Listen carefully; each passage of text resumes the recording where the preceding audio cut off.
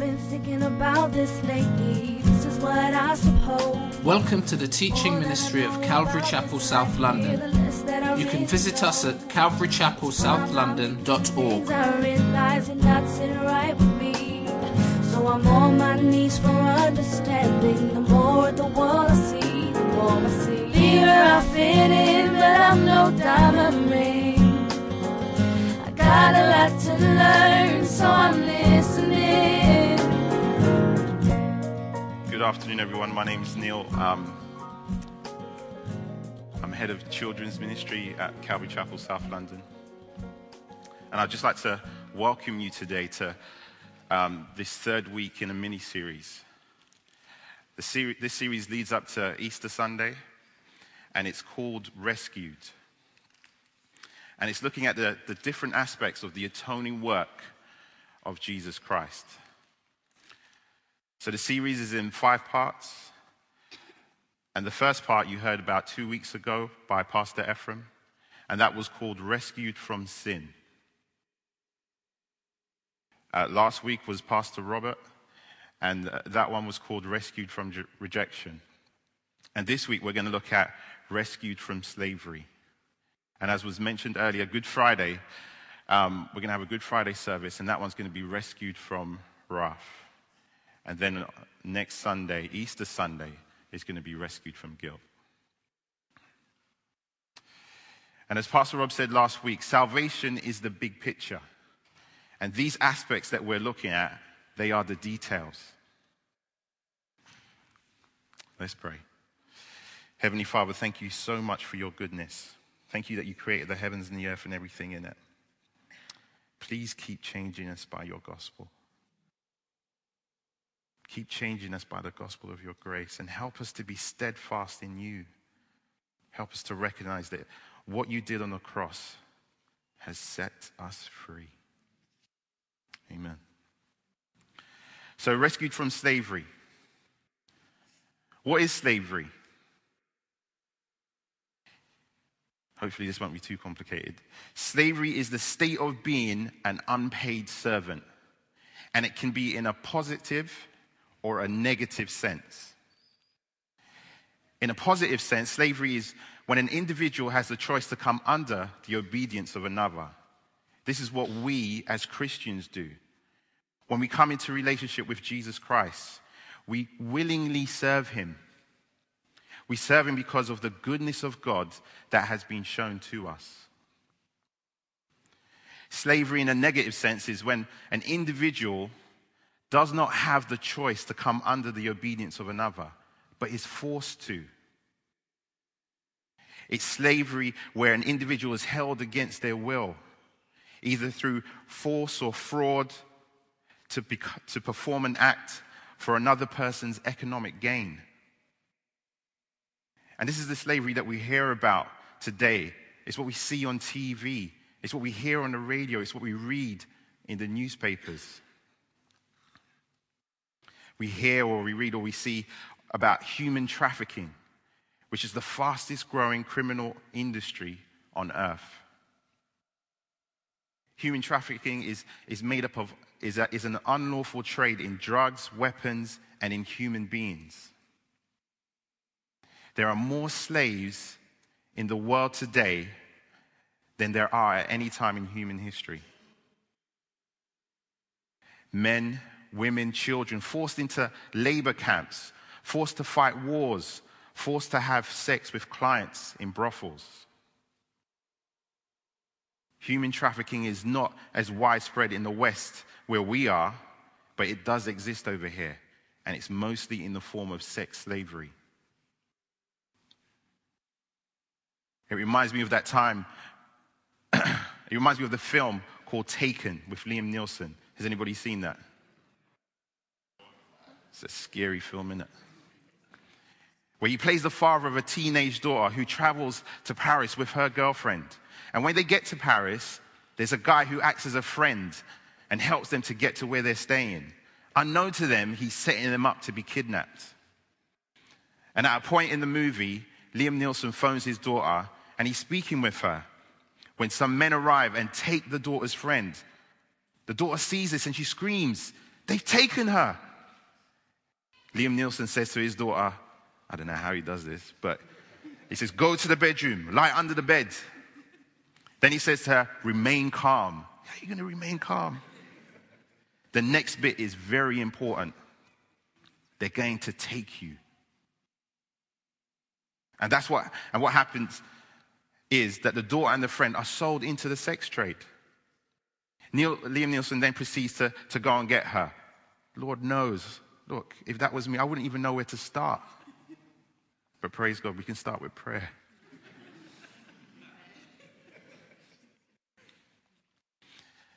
And you know, that was a film. But it happens in reality. You know what I mean? There's people, I don't know if you've seen, I look at The Voice quite a lot, and there was this individual, or these two individuals were bringing children over from another country and selling them into sex. It happens. And if you've got children, you don't want this to happen to them. But this is the world that we live in. Individually, we have things that we have become slaves to. They take the form of addictions. What are you addicted to? What are you a slave to? To drugs? To alcohol? To sex? To pornography? To soaps? It's true though, isn't it? You know, Sky TV has made it easier, hasn't it? You can just record it and then watch it later. I could go on, but you know your addiction. With these addictions, our desire is always to have more. The little bit that we start off with is fine, but then the second time round, you find that it's never satisfying. And what you find is that you need to increase your activity or your dose so that each time feels like the first. You then become a slave to that addiction. And instead of you controlling it, it controls you. What is the cause of this? What is the cause of human trafficking, of these addictions? What is the cause of slavery? Why do people do wrong things? In John 8:34, Jesus answered them, "Truly, truly, I say to you, everyone who practices sin is a slave to sin." The answer to what is the cause of slavery is sin. Jesus is saying in this verse that the reason that slavery exists is because of sin. People who practice sin become slaves to it. Sin in people's lives is making them act irrational, making them chase after something that is unlawful, making them a slave to it. But why are we slaves to sin? Humankind, since the Garden of Eden, has sinned every day of its life. And so we have become slaves to sin. We cannot help but do wrong. No matter what we do compared to God, it's sin. We practice sin. Every day is another day of disobedience. Every day we're just trying to mind our own business. And that's it. We're minding our own business instead of God's.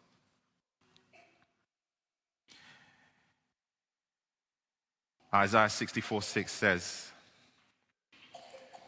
"We have all become like one who is unclean, and all our righteous deeds are like a polluted garment, or filthy rags," as it says in the King James Version. We all fade like a leaf, and our iniquities like the wind take us away. Every aspect of our lives is corrupted by sin. The purpose of our life is, as we heard earlier, is to glorify God and enjoy Him forever. But we're not able to. And God is angry. He's angry at our sin. When we hear of some sort of injustice which happens to someone we know, we get angry. For instance, last year when my son came home with a bloody nose from being hit by a bully at his school, I got angry. My wife got angry. She was ready to take them out, take out the whole family. When we drove around there, I said, you know what, just stay in the car. I will go and speak to the man. We get angry. God gets angry. God is angry at our sin. The Bible says that we are slaves to someone called Satan, also known as the devil. 1 John 15 says, we know that we are from God, and the whole world lies in the power of the evil one. Satan is the evil one. The whole world lies in the power of Satan.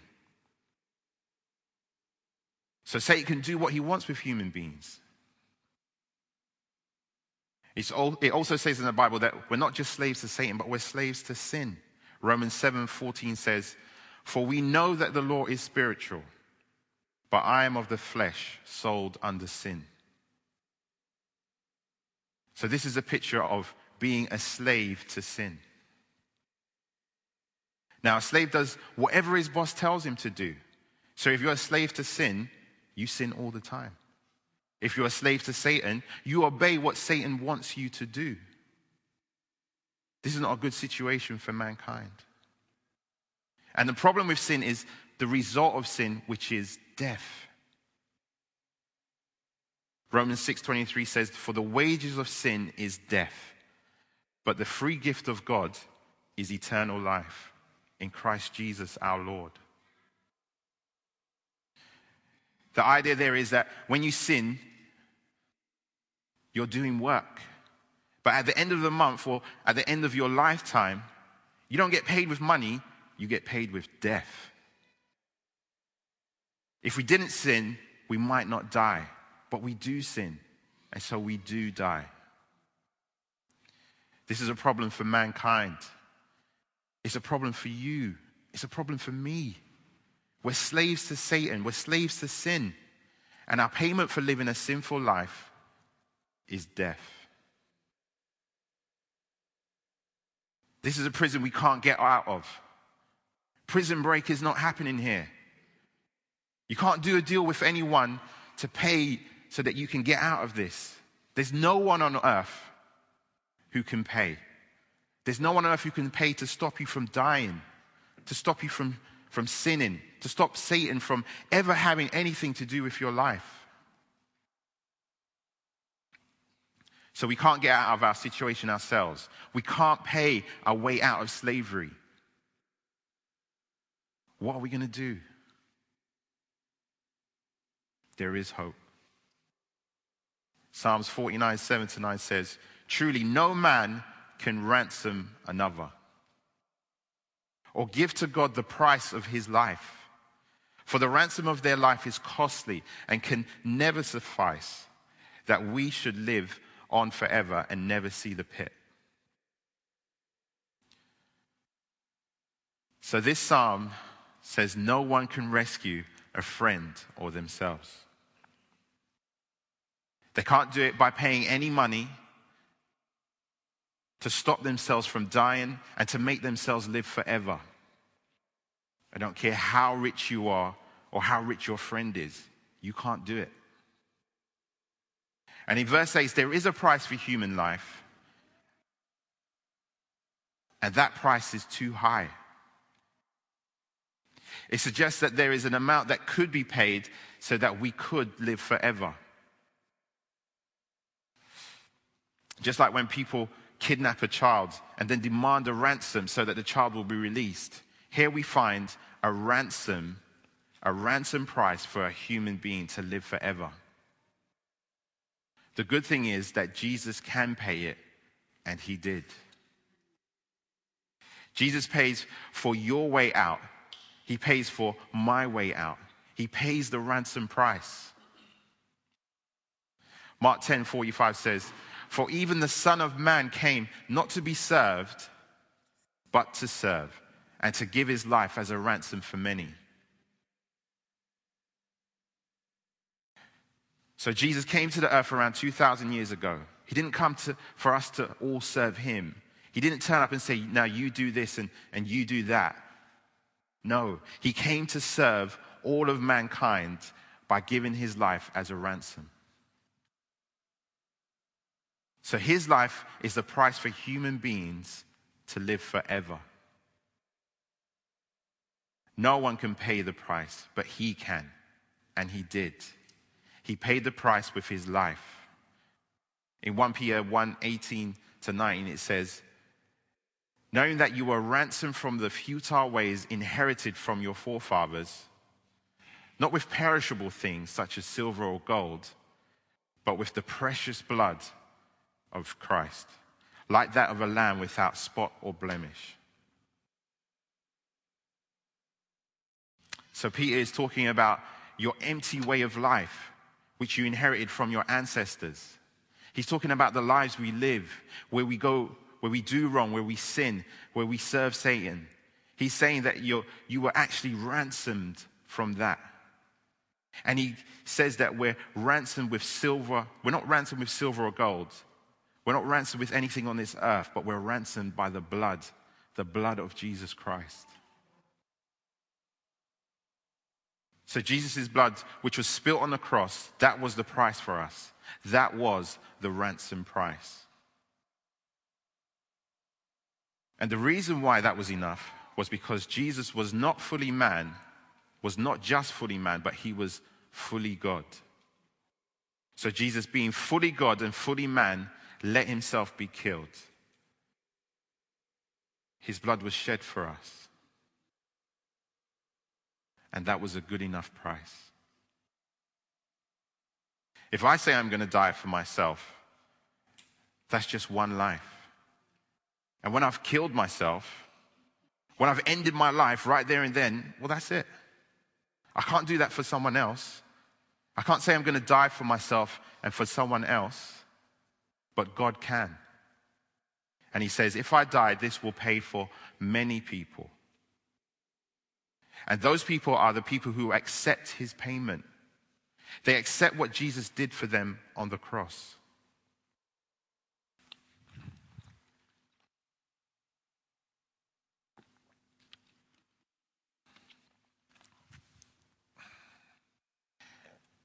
It says in Ephesians 1:7, in him we have redemption through his blood, the forgiveness of our trespasses, according to the riches of his grace. So in this verse it says, we've got this redemption through his blood. The word redemption is the word that was used for buying a slave and setting him free. So back in those times, if you go into the marketplace, they would have lined up slaves waiting to be bought. The idea is that you go and you pay for a slave and then you own him. But what you could do is pay for that slave and release him from slavery. This is what is called redemption. So what Jesus is doing here in this verse is paying a price so that the people who are slaves to Satan, who are slaves to sin and death, can be set free. They can be released. That's what the word redemption means. And because of that, you get the forgiveness of your trespasses. You get free from your sin. So because he's paid the price and set you free from sin and death, you can be forgiven of your sins. In Colossians 1:13-14, it says, he has delivered us from the domain of darkness and transferred us to the kingdom of his beloved Son, in whom we have redemption, the forgiveness of sins. So in this verse, we have the same thing. We have redemption and the forgiveness of sins.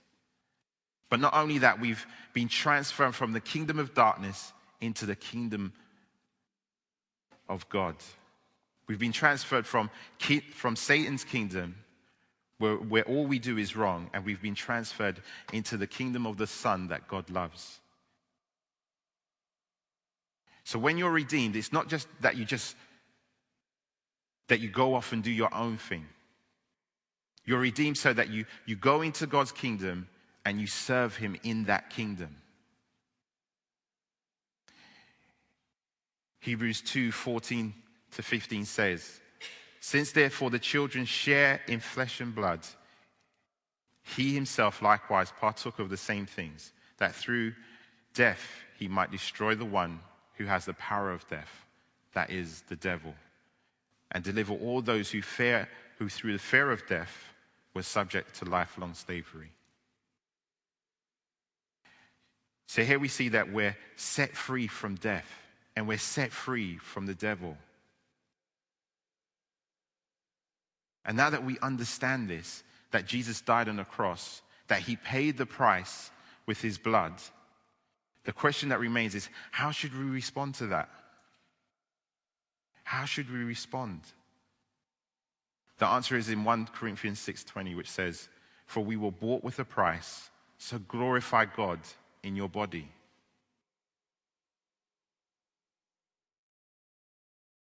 So the message to people who accept that Jesus died on the cross for them is to realize that God paid a big price. God didn't just pull out some money out of his pocket and say, "You're free." But he came to earth, he lived 30 years, he was badly beaten, he was mocked, he was spat at.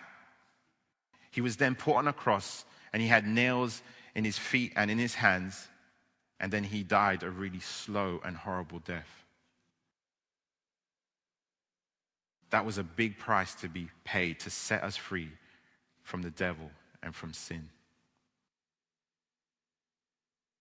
In Isaiah 53:7-8, it says, "He was oppressed and he was afflicted, yet he opened not his mouth like a lamb that is led to the slaughter, and like a sheep before its shearers is silent. So he opened not his mouth. By oppression and judgment he was taken away. And as for his generation who considered that he was cut off out of the land of the living, stricken for the transgression of my people." Sorry. The prophet Isaiah, looking forward in time, predicts the suffering that Jesus would go through. He predicts the price that he would have to pay to set us free. He says Jesus was oppressed and afflicted. And that word afflicted is not just that the fact that he was punished, but that he humbled himself and voluntarily accepted his punishment. Knowing all this beforehand, Jesus went to his death calmly. He submitted himself to the will of his Father in heaven. And in this text we see that Jesus became a slave to sin to set us free. Jesus set me free. Jesus set you free.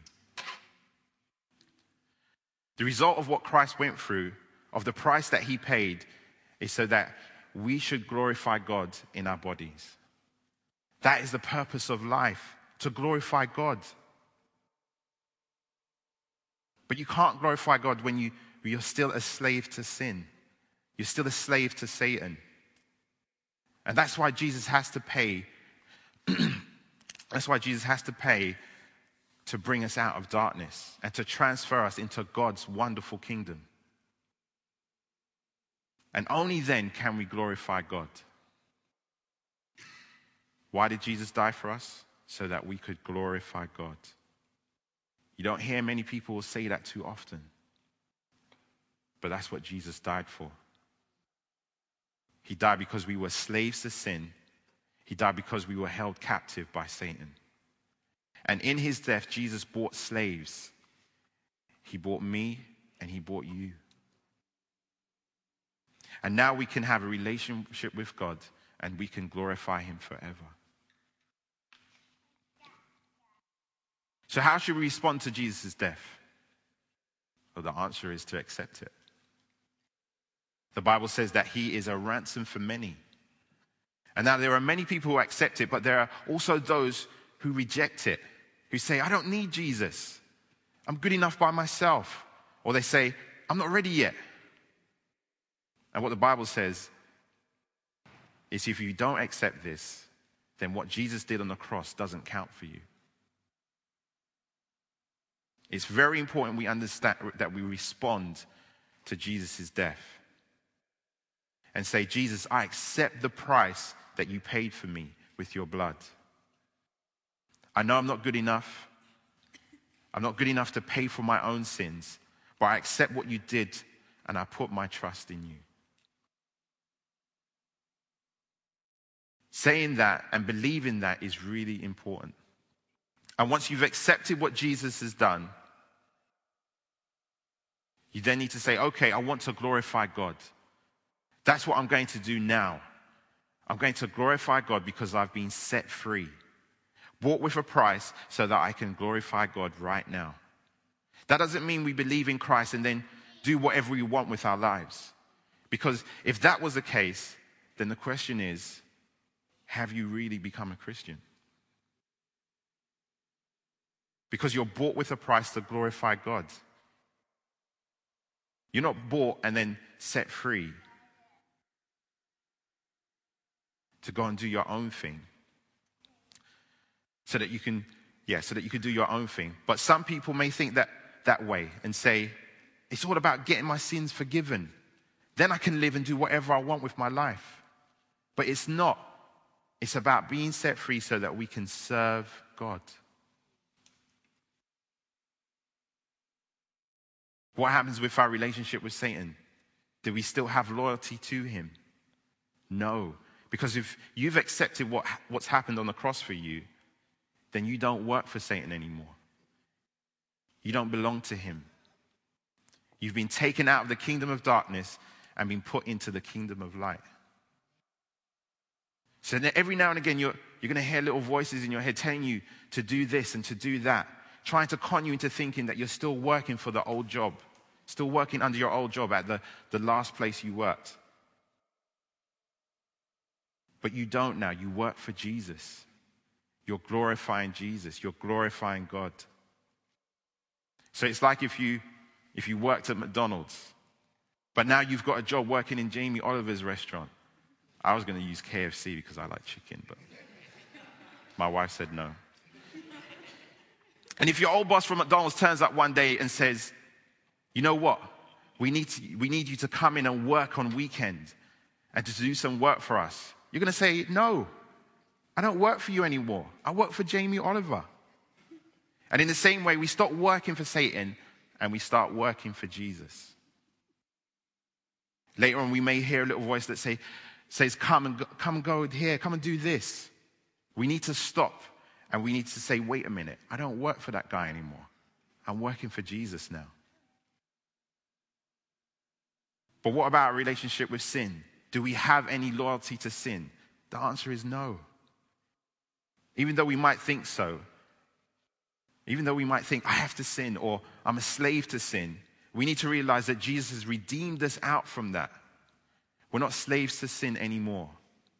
Remember 1 Corinthians 6:20, which says, you were bought with a price. So glorify God in your body. This is the whole purpose to being a Christian. It's not so that we can only go to church. It's not so that we can only go to community group. It's not only that we can only sing songs. It's so that we can glorify God with our life. 1 Corinthians 10:31 says, so whether you eat or drink or whatever you do all to the glory of God. If we're going to choose Jesus, our next step then is to glorify God in our lives. That's the purpose, to serve him. And there's many different ways that we can do that. One of the easiest ways to view it is as a full-time job. Once we accept this, we then have a full-time serving God. It's not a part-time job. It's not a temporary job. It doesn't have a 3 months probation. It's a permanent job. It's for the rest of our lives. The rest of our lives to glorify God. And that continues afterwards. When we die, we go to heaven and we're with God for eternity. And we carry on glorifying him then. This is all because Jesus bought us with a great price. He bought us with his blood. In that one selfless act, Jesus set you free, and he set me free.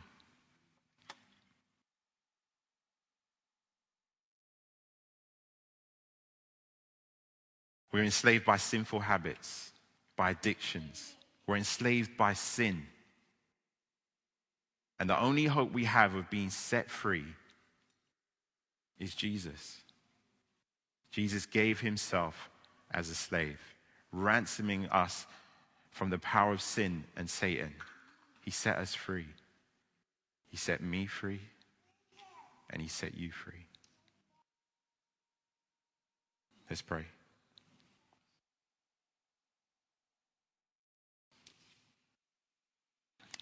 Father God, maker of heaven and earth, I thank you that if we believe in you, we are free. Thank you for the ransom that you paid for us. Thank you for the assurance and the hope we have in you. Thank you that nothing can separate us from your love. And as we go about this week thinking, meditating on your truth of redemption, may it challenge our heart and mind to live a life that will glorify you and you alone.